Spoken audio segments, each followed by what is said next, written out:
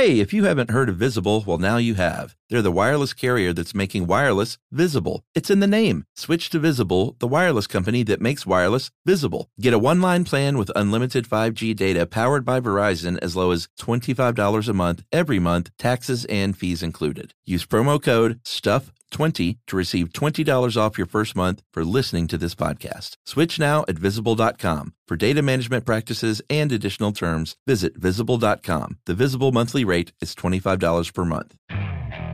Okay, picture this. It's Friday afternoon when a thought hits you. I can spend another weekend doing the same old whatever, or I can hop into my all-new Hyundai Santa Fe and hit the road.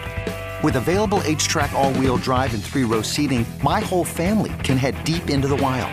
Conquer the weekend in the all-new Hyundai Santa Fe. Visit HyundaiUSA.com or call 562-314-4603 for more details. Hyundai, there's joy in every journey. Welcome to Stuff You Should Know from HowStuffWorks.com.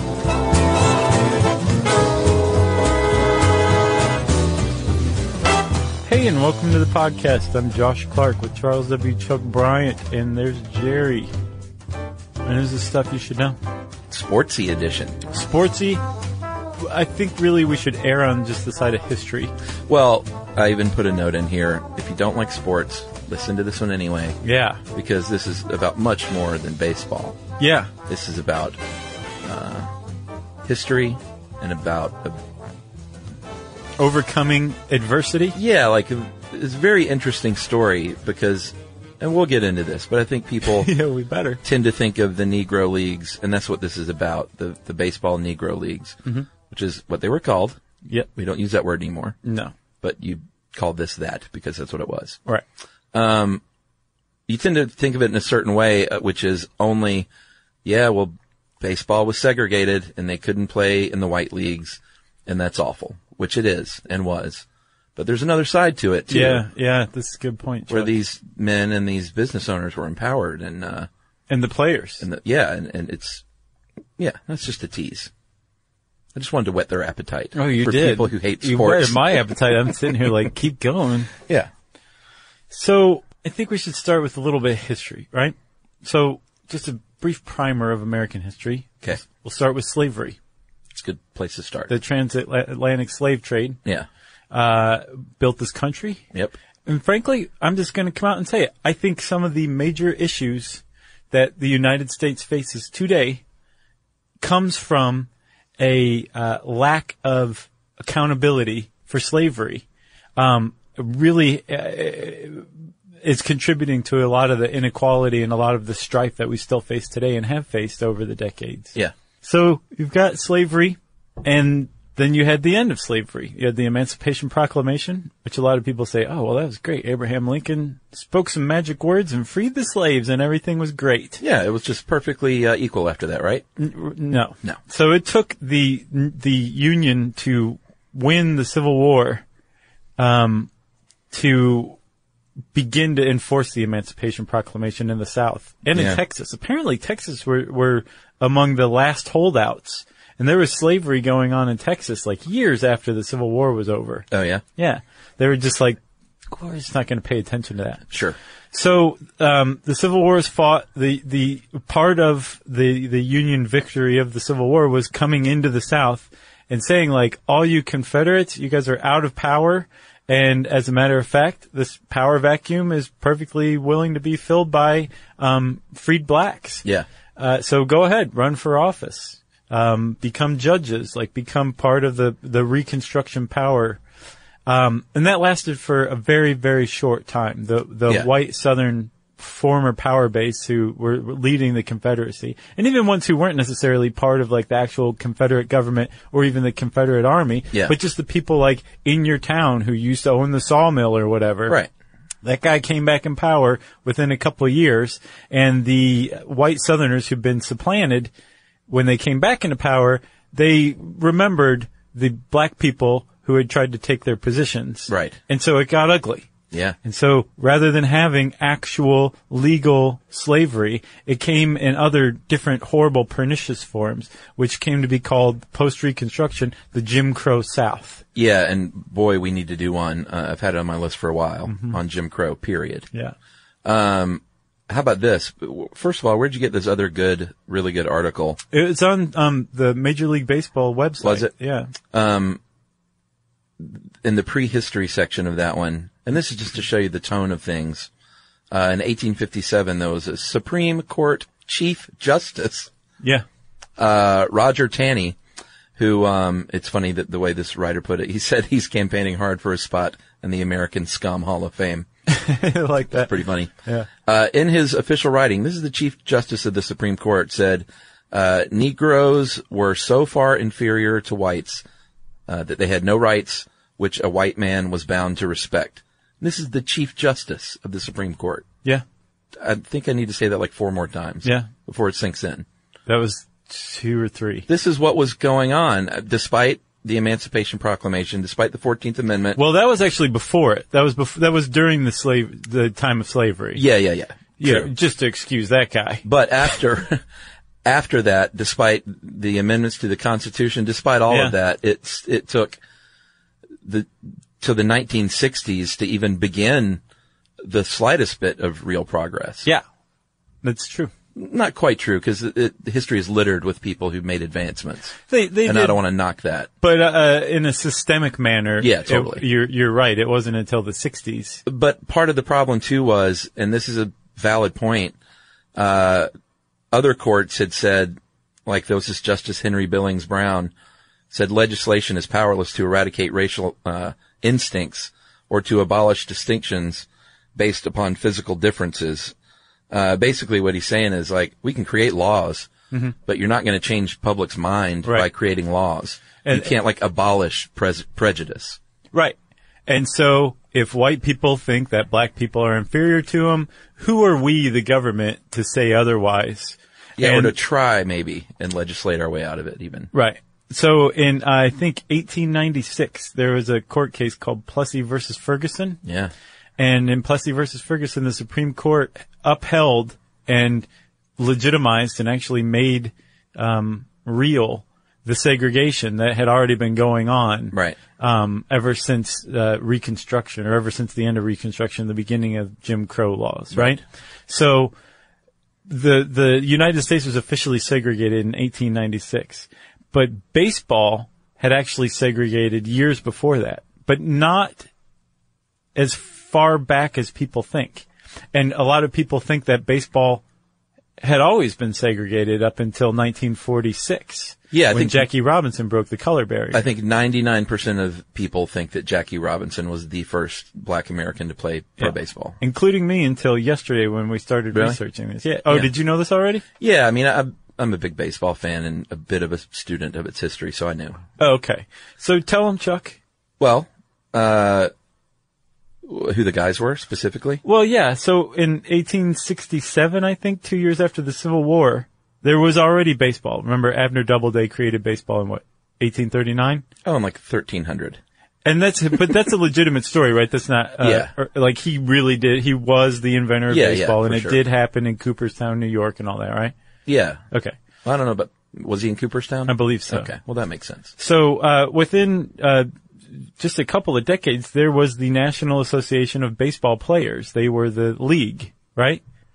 Yeah, I mean, not within a couple of decades, a couple of years. Oh, really? Yeah, like literally 2 years after the end of the Civil War, there was a African-American team called, I actually don't know what their name was, but they were out of Philadelphia, and they said, we want to join your league, which was the National Association of Baseball Players at the time. And they were rejected as a team, of course, at the time. And, but that didn't mean that there were not players individually. Right. That's a huge caveat. Yeah, it was a little bit later in 1886 finally, and not for too long, we had two brothers, Moses Fleetwood Walker and Welday Walker. Yeah. And, Moses. Who do they play for? The Toledo Blue Stockings. That's right, baby. My hometown integrated baseball team in the 1880s. You were totally right. Moses was, he was older. He played 42 games for the team. Welday only came along and played in 6 games. Moses hit .263 that season. And they were the son of a physician. Oh, yeah? Like the first, black physician in Toledo. Nice. And, went to college, played baseball at Oberlin in Michigan. Yeah. So, I know the Wolverines. I didn't know Oberlin even had sports. Well, this is the 19th century. I think they phased them out. Phased them out in favor of, Debate. acoustic guitars and debate. I know a lot of people that went to Oberlin, weirdly. Really? Well, my good friend Robert Shahade from Boston that you met, that came to our show. Okay. Lucy Wainwright went to Oberlin. Didn't know that. David Reese Really? went to Oberlin. Okay. And I feel like a couple of other people. Yeah. It's got a nice reputation. Yeah. Great name, too. Oberlin? Oberlin. It sounds Ivy League. Yeah. Oberlin. The sound of quality. Oberlin. Sounds Ivy League-ish. Right. That's on their t-shirts. Although we do need to give a shout out. There was one guy in 1879, William Edward White, who substituted and played one game, Oh, yeah? who was officially, and this is a little murky history-wise because we don't know much about him or how it happened, but supposedly he played one game as a professional baseball player as a black man. Is that right? Yeah. And this is when? 1879. Okay. So the Walker brothers were playing for Toledo in 1886, right? Correct. And actually, this article on How Stuff Works gets it wrong. Says that they just played for the team for 1 year before the team went under. That's not the case, as a matter of fact. The Moses Walker, they may have only played together on the team for that 1 year. But maybe Moses that's what they Walker had played for years before them. Yeah. And actually, Moses Walker and there were several other players at the time. In 1886 and 87, there were at least 4 black players in the minors. But the Walker brothers were playing for Toledo, which was a major league team, right? Correct. But the presence of Moses Walker actually brought to the fore this kind of simmering resentment, and kind of the big elephant in the room. There's a black guy on your team. Right. What are you guys doing? And so Toledo actually went to go play the White Sox in Chicago. And the White Sox had this, like, their great player of that season, I think in 1884. Who was it? Cap Anson. Great nicknames back then. So Cap Anson he said some horrible things and ultimately was like, I'm not playing if that man's on the field. Yeah. And, Moses Walker was actually injured and still was like, oh, well, I'm definitely going on the field today anyway. Yeah. So he dressed out and, I'm not sure if he actually played in the game, but he was like part of the team. And Cap Anson was not indulged. Toledo was like, we're not taking our guy out. He's one of our players. So Nice. Cap Anson can go suck an egg. And Cap Anson went and sucked an egg. He was really mad. But, the issue that day, that dispute at Comiskey Field, brought to the fore the concept of integration and ultimately segregation among Major League Baseball teams. And it actually increased the pressure among owners and managers to get rid of the black players, not just in the majors, but in the minors. Yeah. There was another player too. I read another story about, and we'll get to Roy Campanella. He was better than Jackie Robinson at the time. A catcher who was just amazing, Hall of Famer. And he had there was a white pitcher that was like, he was a great catcher, but I didn't want to play with him. So when I pitched to him, I would just ignore his signs and threw whatever I want. Like to his own detriment and to the team's detriment. He just wouldn't take the signs. What a putz. I know. Career sabotage, essentially. Yeah. I don't think he lasted long either. And Campanella's in the Hall of Fame, so he can. Right. The other guy, who knows? I want to give these names all out, though. The 4 black men in the minors in 1866, besides Moses Walker, we had Bud Fowler, Frank Grant, and George Stovey. And as far as I'm concerned, all these dudes are American heroes. So, all of a sudden, they succumbed to pressure in 1890 after hate mail and death threats to coaches and managers and umpires and, basically everybody, the players themselves. And they said, you know what? We're going to shut it down. Officially in 1890, we can no longer have any black men in our league. So here's the thing. They never officially did that. They had the minor league ban black players. Yeah. And the way into the major leagues was through the minors. Well, and it was never on the rule books either. Right. It was an unofficial non-gentleman's agreement. Right. Because Which eventually, actually, when it was broken, it wasn't like a rule was broken. Right. It was just an unwritten rule. Right. Exactly. Which paved the way for Branch Rickey to break that unbroken rule without actually breaking a rule. Yes. Yeah. Good point, Chuck. You want to take a break? Yeah, let's do it. Learning stuff with Joshua and Charles. Stuff you should know. This is it. Your moment. This is your time to make your comeback with Purdue Global. When you come back with a Purdue Global degree, you create opportunity for yourself, your family, and your future. It's a degree you can be proud of, a degree that employers will trust and respect. Purdue Global offers working adults like you over 175 flexible degree programs to meet your specific career goals. These include associate, bachelor's, master's, and doctoral degrees and certificates. Purdue Global degree programs range from nursing to business to communication and more. Whatever your interest, we have the degree that will move you forward.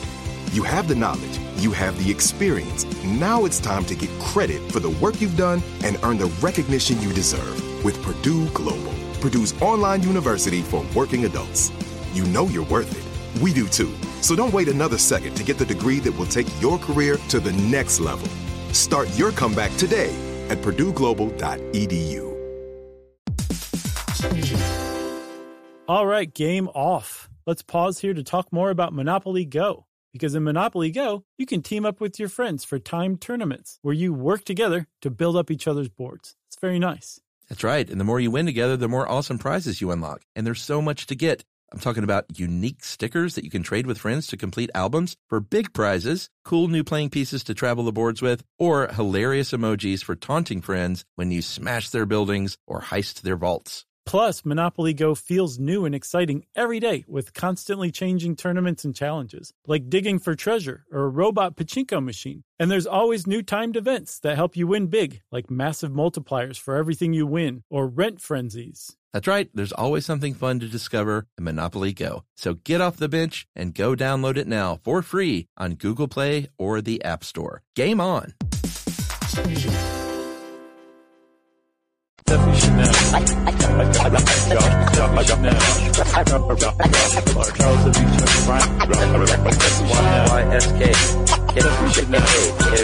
All right, man. So 1890, it's now there are no black players Resegregated. in Major League Baseball or minor league baseball in Correct. America, right? That's right. That actually paved the way for one of the great unsung chapters in baseball history, which was the creation of the Negro Leagues. Yeah, and a true show of American spirit and determination and just love of the game. These men got together, they formed their own teams, and they did what's called barnstorming. Yeah, which is pretty awesome. And they would load up in cars or on a bus, and they would go from town to town and take their show on the road, and they would get a game up wherever they could, and wherever people would pay a couple of pennies to come watch a baseball game. They were playing white players in these barnstorming games. Yeah. Or black players or Latino players. Yeah. Yeah, because that's a definite overlooked segment of the early baseball history are Latino players. Oh, totally. And one of the cool things about the Negro Leagues is they were integrated. They had Latino teams like the Cuban Kings out of New York, I believe. Yep, and one white guy. All right, so barnstorming's going on. Like I said, they would roll into town. They would play whatever teams they could play. And it started to gain some momentum. Like, people started to follow these players. Yeah. And they actually got fans. And there was a former player named Andrew Rube Foster who owned one of those teams. And he said, you know what? I think we need our own league. Yeah. If they won't let us in their league, let's start our own. Because besides the fact that people want it, there's money to be made here. Yeah. And as a matter of fact, so this barnstorming thing, I want to talk a little more about that, right? Yeah. One of the reasons barnstorming came about was to make ends meet, but it was also because these teams had to figure out a way to put on games as cheaply as possible. Yeah. All of the stadiums at the time were owned by whites, and the whites apparently were not very friendly to the idea of black teams playing in their fields. So if it were just like black teams playing one another, the white owners of the fields would just charge an exorbitant amount. So these guys were going basically anywhere they could find a place that would stand still long enough for them to play a baseball game on. Yeah. That's what they would play. And they played like 3 games a day. Oh, yeah. Every day. Yeah. And they all traveled together and like hung out with one another and spent a lot of time together. So like the Negro Leagues came out of this kind of camaraderie of barnstorming together. Yeah. Which is pretty awesome. Yeah, it's very cool. So yeah, this guy, Rube Foster, he owned the Chicago American Giants. And confusingly, there's also another Negro team called the Chicago Giants. And the St. Louis Giants. Yeah. Yeah, And but it could be like the New St. York Louis Giants. versus Chicago. Yeah. But if it was Chicago versus Chicago, well, which one? The Giants. Well, which one? The American Giants. Okay, now I understand. Not just the Giants. But Rube Foster was like this booster of boundless enthusiasm. This guy literally put together the first real Negro League. Yeah. And when he was basically removed from it, the whole thing fell apart. That's how much of a driver this guy was. Yeah, he's in the Hall of Fame too. Yeah.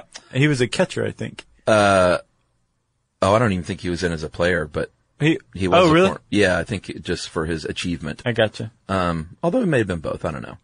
But in 1920, he said, all right, here's what we'll do. Let me get these 7-team owners of the Midwestern League that are doing these, barnstorming traveling shows, basically. Mm-hmm. Let's get together in Kansas City, 7 all-black teams. In addition to those 2 Chicago Giants, we had the Cuban Stars, the Dayton Marcos, the Indianapolis ABCs, and the very famous Kansas City Monarchs and St. Louis Giants. And this is the really great thing about the story. All of these teams, except for the Monarchs, were black-owned teams. Right. So not only do you have black players' careers developing, you have black enterprise developing in a time when there were very few avenues of opportunity for black people to advance in business. Yeah. And in a sense where they own the business. This is a really good way to do it. Yeah, and not only that, the Major League Baseball site points out, this was, it should be embraced in some ways, because this at a time was one of the only ways that minorities could fully, excel to their fullest potential. Right. And, yeah, and that was a point of that article that I thought was pretty cool, is that one of the things they lamented about the segregation of baseball during this time, is that we'll never know how Babe Ruth would have stood up against Satchel Paige pitching to him, because they never got to play each other. So the truly great players are truly great during this time within their own skin color.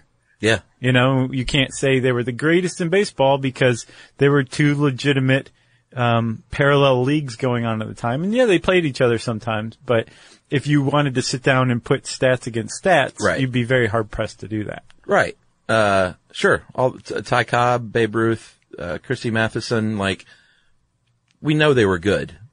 We're not knocking their talent, but who knows what it would have been like in a truly integrated league. Yeah, and actually, it's funny you bring up Ty Cobb, because I was like, oh yeah, Ty Cobb was a huge racist. I wonder what he thought about the Negro Leagues. And I looked it up, and I found an article from a guy who argues that Ty Cobb was not the horrible racist that he's made out to be these days. Written by Jimmy Cobb. He found, well, he actually did cite his son, and I think his son's name might be Jim. Really? Or Jimmy. Yeah. Oh, wow. But the guy found an article from maybe the 50s or something, 1952, where Ty Cobb is quoted at length coming out in favor of integration, integrated baseball. Yeah. Huh. Saying, of course these guys should play as long as, they conduct themselves like professional baseball players. Why would they not be able to play? I'm totally in favor of it. Interesting. It's did Ty Cobb say this? I think that bears more research. Yeah. Because he was supposedly very racist. Yeah, that's not what this guy says. All right, well, I'm going to look into that. That's not what his son says. I'm not doubting you, of course. I just want to... Sure, no, I'm with you. I understand. So we talked about the integration of the Negro Leagues, which was awesome. Pretty soon, other leagues formed, not just teams. Yeah. There was one right here in the South, the Negro Southern League, with teams from right here in Atlanta. Dude, do you know The Atlanta team played directly across the street. Ponce de Leon Park. Yeah, where there's now a Staples and a Home Depot and a PetSmart. At a Whole Foods. Yeah. How, funny is that? Yeah. If you walk into Whole Foods and listen, you can hear the ghost of a bat cracking on a ball. Yeah, I don't think this was the first team in Atlanta that played in the Negro Southern League because they folded that same year. Mm-hmm. But the Atlanta Black Crackers, we also had the Atlanta Crackers, which was the white team. We had the Atlanta Black Crackers, and it sounds funny that we say Ponce de Leon, not Ponce de Leon, but that's how we say it here. It's the street that fronts our office building. Ponce de Leon himself would have punched you in the stomach if he heard you say his name like that, though. But that's the street in Atlanta that fronts our office.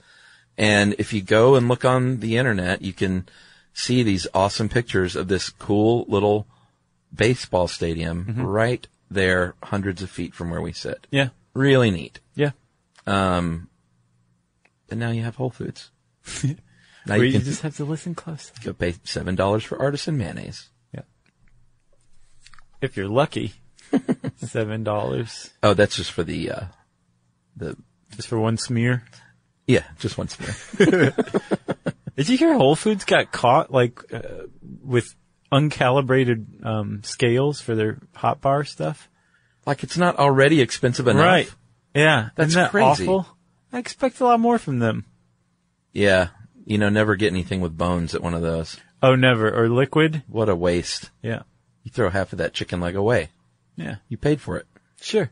Or just, grind that chicken bone up and eat it and get your money's worth. Yeah, peel it off with your teeth, spit the meat into your little basket and throw the bone back into the hot bar. Yeah. Oh, I didn't think about that. Sure. That's a great idea. And then you can say, I'm no chump. Yeah. Just go around screaming, I'm not paying for that bone. All right, so where are we? The Negro Southern League folded, the Eastern Colored League opened in 1923, and then finally in 1928, the American Negro League formed, and that was when things they called eventually the American Negro League and the National Negro League, the majors of the Negro Leagues. Right. That was where the creme de la creme played. And, everything's going pretty smoothly. Except two things happen, right? There's even a Negro League World Series. Yeah. There's a best of 9. The Kansas City was it Monarchs. really? Yeah, the Kansas City Monarchs narrowly beat, the Hilldale team. They're from Darby, Pennsylvania, which I guess is near Philadelphia, in the first one in 1924. So there's these leagues have established themselves. By 1924, they have their own World Series going, right? Yeah. But just within a few years, there are a couple of hits to the league that ultimately led to the Negro majors disbanding. One is that, Rube Foster suffered, gas poisoning in a hotel room. Yeah, in a hotel room in Indianapolis. He was found unconscious. Yeah. And there's some theory that, everyone believed in ghosts and spirits and mediums in the 19th century because they were all being poisoned by the natural gas that was leaking into their kitchens and homes all the time. Right. Well, this guy had an acute poisoning and was found unconscious. And after that, when he regained consciousness and was nursed back to health, he lost his mind. And, he just kept getting worse and worse. And by 1925, I think this happened in 1924. 1925, he was institutionalized. Yeah. And by 1930, he died of a heart attack at age 51. Yeah. And again, his guidance was so integral, in this first incarnation of the Negro Leagues that, when he, was institutionalized, obviously they weren't well, what does the league do next? Yeah. He was in an institution, and the league started to falter and fall apart. And eventually that, coupled with the Depression, the onset of the Depression, really kind of led to the unraveling of the first Negro League. Yeah, and this, the Major League Baseball site, they profited on certain days of the week. Sundays were big days because they were played double headers. But the fact is, Black Americans didn't have a lot of expendable money to throw at going to baseball games. Sure. Even though they're, pretty cheap. That was commensurate with what people made at the time. Unless you were one of the Walker brothers whose dad was a physician. Yeah, they probably had a little money. Sure. But they were playing, so I'm sure their parents got in for free. Probably so. So it's all just a moot point. I wonder if they did get free family tickets back then. I would hope so. That's got to so, be right? as old as tickets, right? Probably. We got to do an episode on tickets. Guest list. So they were making a little money on Sundays. They weren't hugely profitable overall, even though they were known as somewhat successful. Like, No, a lot of these guys were still barnstorming on their off days. yeah, and these are the players, trying to make ends meet. Like the owners themselves were struggling, here and there. White people came to see games sometimes, especially when they were exhibition games against white teams. Right. Cause they loved to go out there and see something they had never seen before. Yeah. Which, many times was the black team mopping the floor with the white team. Yeah. Although, it seemed pretty evenly matched. Like, from what I gathered, it wasn't like lopsided one way or the other. Yeah. Like, they were good competitive games. Yeah, there were plenty of white players who were better than the black players, and there are plenty of black players who are better than white players. Yeah. I would say evenly matched is a good way to put it. So if you had an integrated league, you would get the best of both. Right. Which is eventually what we got. Plus, also in some of these cities, Chuck, there were not just baseball was segregated, but just within the city, you had a white team and you had a black team. Right. And that's evidenced in the names of some of the black teams, like the Black Crackers or Right. the Black Yankees. Yeah. There were the Yankees and then there were the Crackers, right? Right. So if you were a white player or a white person, you're probably a fan of the white team and you weren't going and watching the black teams play. Right. So they list out 4 things here on the site. They said the 2 leagues, the American and National, Negro leagues were northern and basically city dwelling teams. Right. Couple that with, there weren't a lot of black people living in northern cities at the time. Mm-hmm. The South was way more, I want to say integrated, but it wasn't integrated. Way more No, black people living in the South at the time. Yeah, which is, I wonder why the Southern Negro League didn't take off like a rocket then. Yeah, I mean, probably for the other reasons, like you couldn't afford to go to the games and all that stuff. Yeah, that's a good point. Black people that were in the North, didn't have a whole lot of money. And so basically all that adds up to not a lot of audience buying tickets. And the only way to keep a league afloat is to sell tickets and to sell concessions. Right. Same as it is today. Yeah. So all those things coupled with, Rube Foster. And the Depression. Their greatest champion and probably sharpest mind, sadly succumbing to mental illness. Mm-hmm. And then the Depression, and that was the end of the beginning of the Negro Leagues, right? Yeah, that was the end of the first one. Yes. And there were more to come, and we'll talk about it right after this. Learning stuff with Joshua and Charles. Stuff you should know. This is it. Your moment. This is your time to make your comeback with Purdue Global. When you come back with a Purdue Global degree, you create opportunity for yourself, your family, and your future. It's a degree you can be proud of, a degree that employers will trust and respect. Purdue Global offers working adults like you over 175 flexible degree programs to meet your specific career goals. These include associate, bachelor's, master's, and doctoral degrees and certificates. Purdue Global degree programs range from nursing to business to communication and more. Whatever your interest, we have the degree that will move you forward. You have the knowledge, you have the experience. Now it's time to get credit for the work you've done and earn the recognition you deserve with Purdue Global, Purdue's online university for working adults. You know you're worth it. We do too. So don't wait another second to get the degree that will take your career to the next level. Start your comeback today at purdueglobal.edu. All right, game off. Let's pause here to talk more about Monopoly Go. Because in Monopoly Go, you can team up with your friends for timed tournaments where you work together to build up each other's boards. It's very nice. That's right. And the more you win together, the more awesome prizes you unlock. And there's so much to get. I'm talking about unique stickers that you can trade with friends to complete albums for big prizes, cool new playing pieces to travel the boards with, or hilarious emojis for taunting friends when you smash their buildings or heist their vaults. Plus, Monopoly Go feels new and exciting every day with constantly changing tournaments and challenges, like digging for treasure or a robot pachinko machine. And there's always new timed events that help you win big, like massive multipliers for everything you win or rent frenzies. That's right, there's always something fun to discover in Monopoly Go. So get off the bench and go download it now for free on Google Play or the App Store. Game on!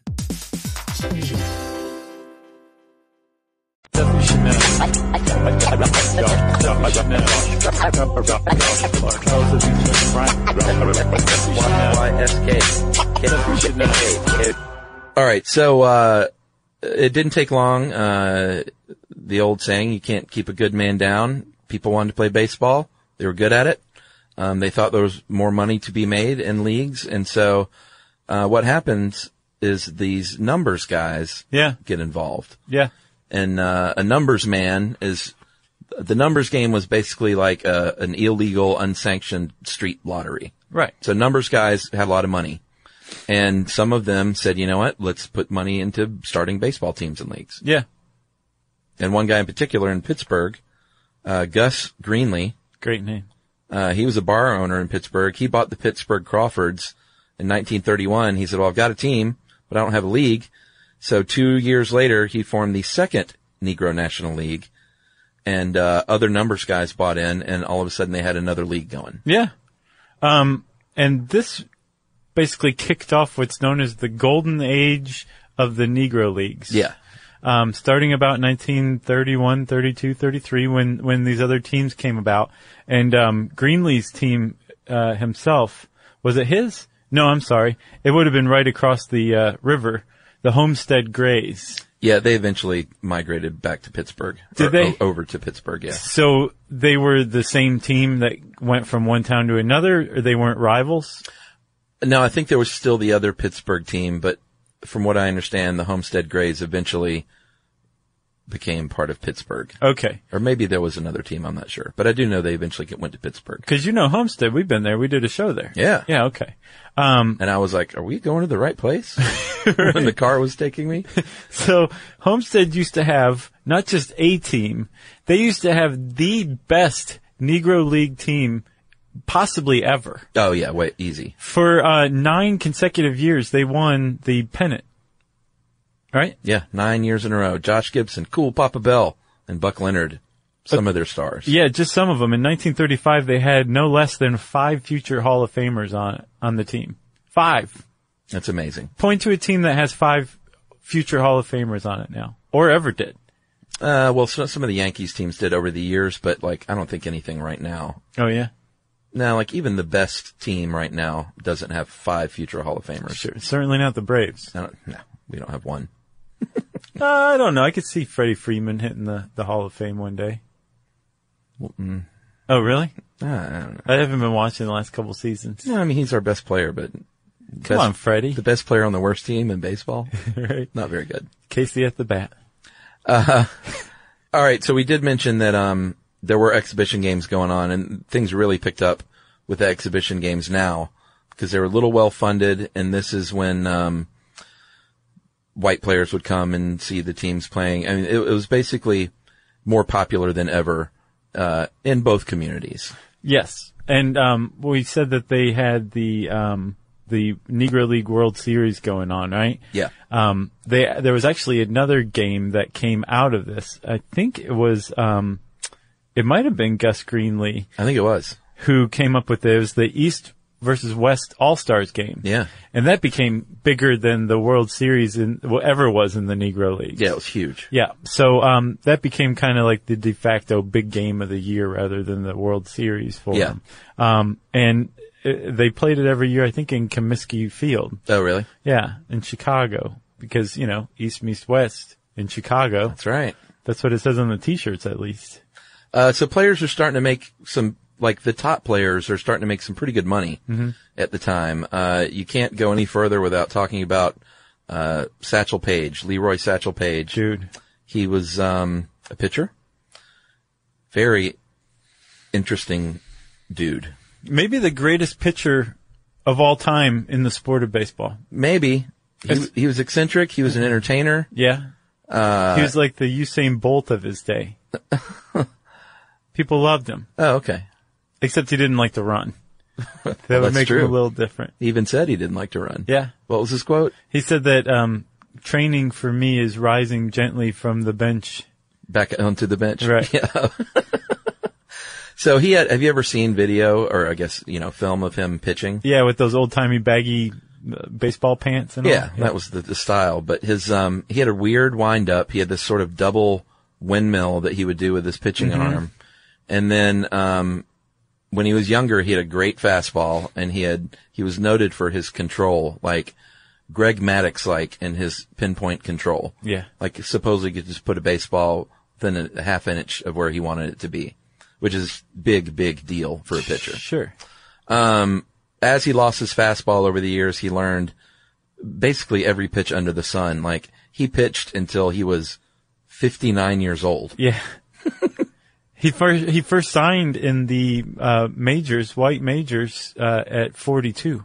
Yeah, 42-year-old rookie. Technically. He's the oldest rookie ever in Major League Baseball, and I think the oldest pitcher ever. Oh, as yeah. well. Yeah. He was even older than Gaylord Perry. How old was he? He was in his 40s. Oh, was he? Like Nolan Ryan, Gaylord Perry. A few pitchers. Nolan Ryan made it to 50? No, not 50, but he came close. Like pitchers notably have been a little older. Which is crazy because their arms, yeah. But they're not, they're not like running around and batting like other players. Yeah. But you're right. Like Freddie Freeman. Like the stress on the arm is amazing. So, one thing, that was problematic or is problematic when you're going back and looking at the Negro Leagues is that, a lot of teams were allowed to, depending on the league, were allowed to set their own schedules. Yeah. Stats weren't kept quite as, well as they were in, the white leagues. Yeah, we don't know Satchel Paige's real lifetime stats. No, but in full. There are some estimates. Yeah. And they are high. Oh, yeah. So one that I saw was that Satchel Paige had, I think it was in this article on MLB.com, which eventually will say the author's name, right? Yeah. They said that he had 300 career shutouts. 300 career shutouts. And this guy says, in italics, not wins. Yeah. Shutouts, right? Yeah, if you don't know baseball, shutout means you have pitched a game where no one scored a run. Right. And back then, there were probably complete game shutouts, meaning he never came out and was relieved by another pitcher. Right, he would have pitched like all 9 innings. Back in the day, they used to do that way more than they do now. Okay, so he had 300 career shutouts. 1,500 wins is the estimate that's on MLB.com. Yeah, to put that into perspective for non-baseball fans again, if you have 300 wins, not shutouts, wins, then you're a Hall of Famer. Yeah. And in fact, they don't think there will ever be another 300 game winner again because of there are more pitchers in the rotation. Now they usually have 5 guys instead of 4. Mm-hmm. They don't pitch as deep into games. They rest them a lot more. So it's just, we may not ever see that happen again. Right. Just because of the way it's built. To also put it in perspective, Cy Young is, regarded as one of the best pitchers ever in Major League Baseball. They named the top award after him. Exactly. He had 76 shutouts.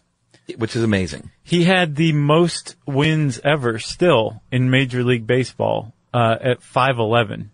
So Satchel Paige had conceivably 3 times more wins than the highest win count ever in Major League Baseball. And that's counting his entire career, I assume. Yeah. Which again was very, very long. Sure.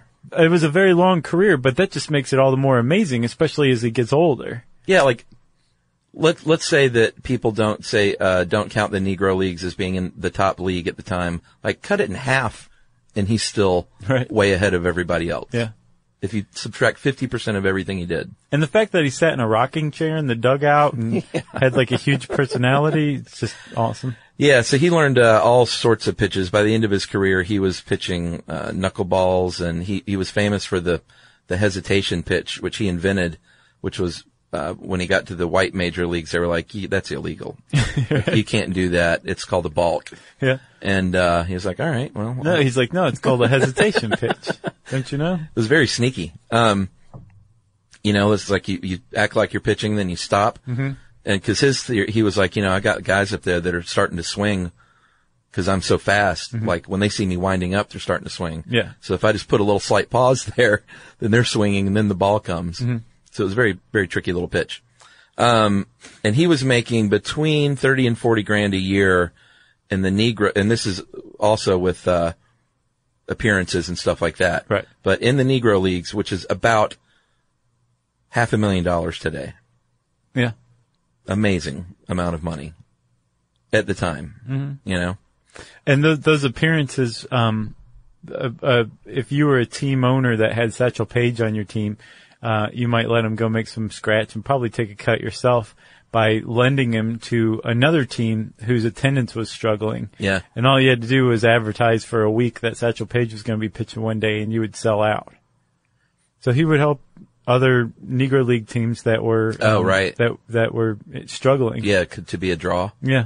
And here's one little cool thing about our own Atlanta Braves. In 1968, Satchel Paige was lacking one more season to get his Major League Baseball pension, and was out of the league and retired. And the Atlanta Braves signed him as a player coach. Like Terry Pendleton. Yeah. He was never a player coach, was he? No, but he was a player and then a coach. Oh, yeah. Pete Rose was a player coach. Was he really? Like he managed the Reds and played for them. I didn't know that. And bet on them. Yeah. But they signed him to a 1-year deal so he could get his Major League Baseball pension. That is awesome. Which is really cool. What year was that? 1968. That's really cool. Yeah. Go Braves. So if you see a picture, when I saw a picture of him in the Braves uniform, I was like, wait a minute. He never played for the Braves. And he really didn't. It was sort of, just a little, sneaky way to get him in there. That's cool. Which is great. All right. So Satchel Paige is killing it. Other players are killing it. It would not be long before somebody in the white leagues, somebody said, the talent is too good. Somebody has to be the first to make this move and break the color barrier. Yeah, right. You know? That was the thing. Like the Negro leagues were ultimately, as we'll find out, victims of their own success. The players that they supported and brought into the game were of obvious major league caliber. Oh yeah. In any major league. They were the best in the world. They were just playing on segregated teams. And so finally, a group of people, but especially, it usually comes in the form of one guy named Branch Rickey. Yeah. Did Tom Hanks play him? No. Harrison Ford? No. Maybe. Well, I didn't see the most recent Jackie Robinson movie. That's what I'm thinking Was it Harrison Ford? Maybe. I've seen him portrayed in other movies. I can't tell if it was him or not because the actor didn't have a diamond-studded earring in, but Harrison Ford could have taken it out for the role.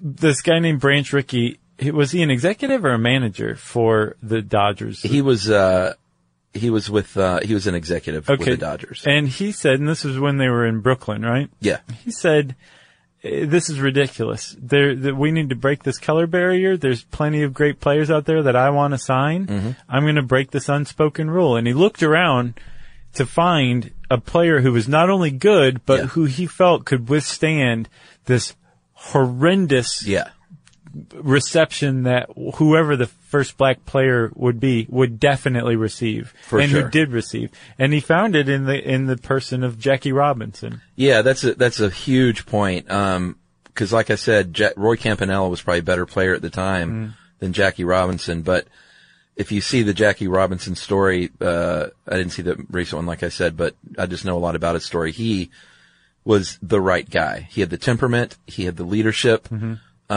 Roy Campanella would take your head off. Well, he did. He was a tough guy. Yeah. But Jackie Robinson was the man in every way. And we should also shout out to, the road being paved, by people like Joe Louis and Jesse Owens before Jackie Robinson. Yeah. As far as just white America accepting mainstream black athletes into their lives. Yeah, and I don't know if it was on this or on, there's a site called NegroLeagueBaseball.com, that has a really good article called, Negro League Baseball 101 or something like that. And it's just the basics. There's a definite story to the whole thing, right? Yeah. But they point out that, probably more than anything that helped break the color barrier was, blacks serving in World War II. Oh yeah.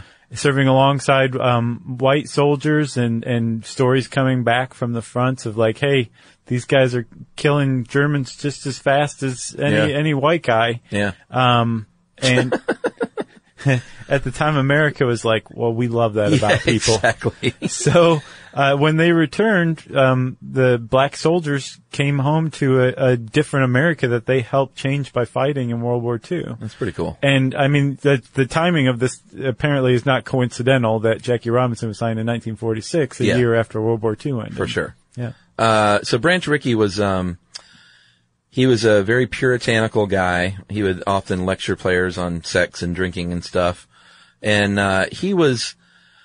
he wasn't just some benevolent champion of the black man. Yeah, that's a good point, man, because a lot of times stories like this end up being about the guy who took the chance and paved the way for the black player. But he did. Like, but he was an idealist. The emphasis, it's just too easy sometimes for the emphasis to go onto that.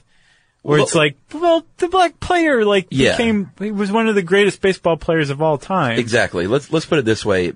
If Branch Rickey hadn't wanted to sell tickets by fielding a good team, he would have never signed Jackie Robinson. He was a businessman. It's a good The point. Dodgers sucked at the time. Did they? And, but he was an idealist. I mean, he was very much like, no, like, this is wrong and they should be allowed to play. Yeah. So he was a complex human being like all other human beings. Yeah. He can't just be shoehorned into an easy caricature. No. That's great. So Branch Rickey, complicated human being, he selected Jackie Robinson, and it was a great selection. Yeah, Jackie Robinson played 1 year in the minors, which was ridiculous. They should have just, like, he spent his entire life playing in the minors. They should have just promoted him right away. But I think they just wanted to ease that transition. He won the batting title in the minors, his only year there. And then, won Rookie of the Year in his very first year with the Brooklyn Dodgers. Yeah. And, that was April 15th, 1947 was when, he made his debut, which was very, very historic day. Yeah. An amazing day. That Major League Baseball has really, like, honored Jackie Robinson to the fullest now. Yeah, and they should. Great. Jackie Robinson definitely threw open the floodgates. Within 4 months of Jackie Robinson being signed, or no, I guess actually being called up to the majors. Yeah. 2 other guys were signed, both in July. And I think that year there were a number of other black players suddenly playing for white Major League Baseball, which is suddenly now just Major League Baseball, not white Major League Baseball. That's right. Yeah. Larry Doby, Cleveland Indians, Willard Brown, the St. Louis Browns, Henry Hank Thompson, the St. Louis Browns, Dan Bankhead, Leroy Satchel Paige made it finally, and of course Roy Campanella, among others. These were the first African Americans in Major League Baseball, and by 1952, just a few years later, there were 150 black players, and by 1954, all but 4 Major League teams had black players. There were a few holdouts. Yeah, the Boston Red Sox notably were the last. They waited till 1959, 13 years after Jackie Robinson's debut season. Yeah.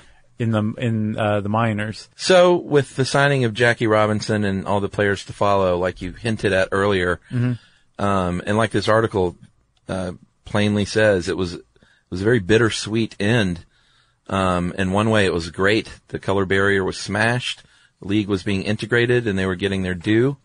Although it was a struggle, but in another way, it was also sad that this league that had so much gumption and such a great, like, we'll do it ourselves then attitude. Right. And empower these men to play and these people to own these teams and start their own leagues. So it was definitely like a weird time in history. Yeah, it is. Like, I think nowadays there's much more of a reverence and a bit of mourning for the disappearance of that league.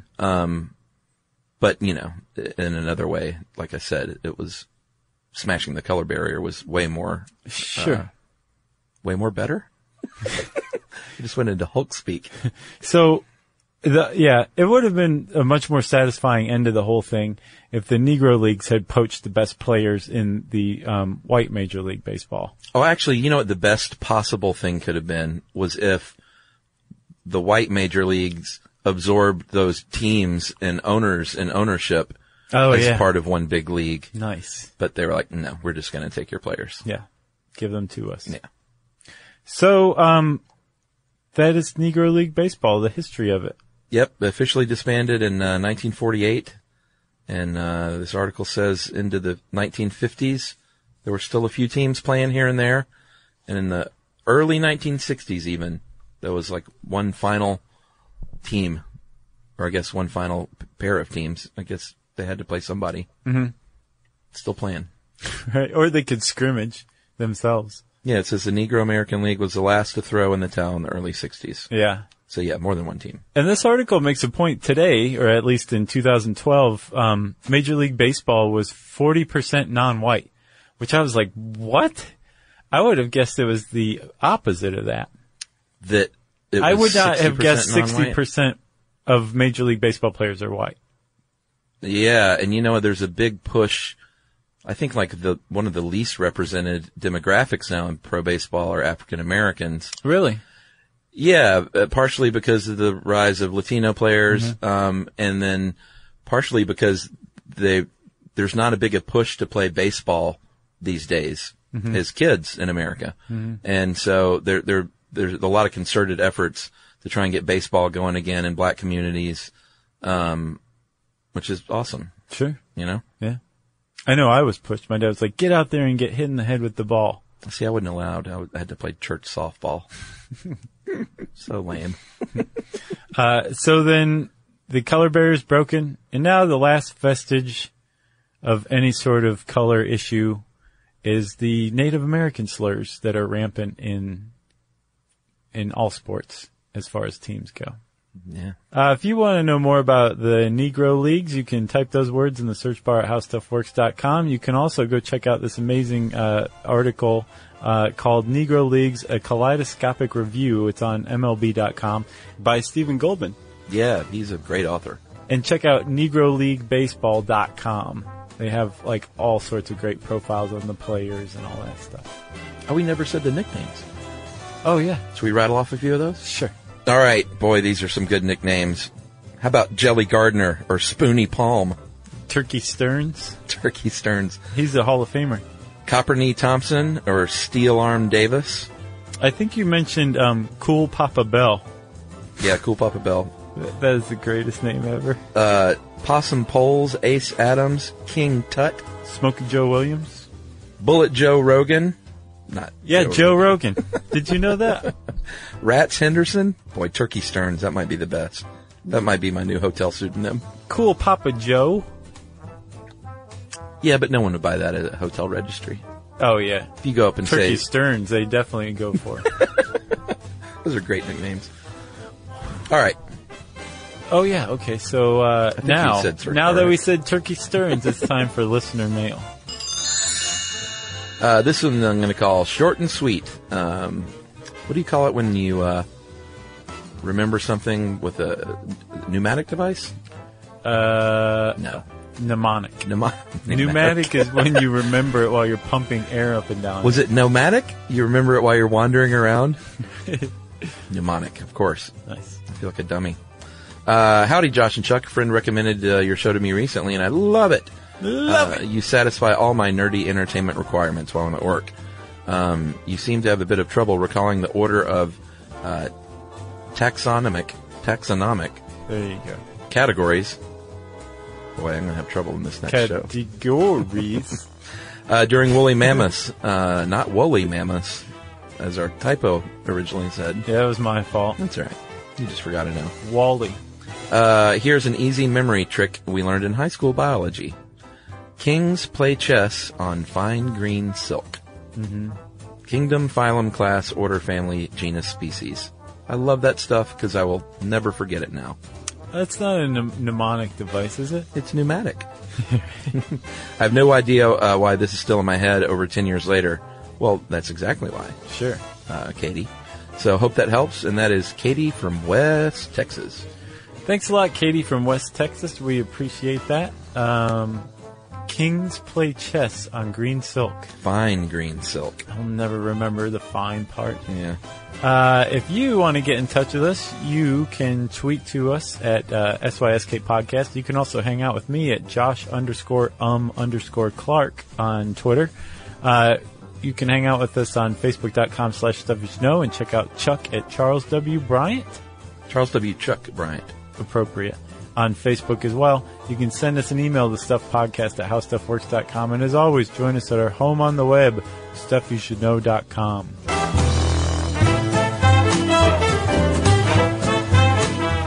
For more on this and thousands of other topics, visit howstuffworks.com.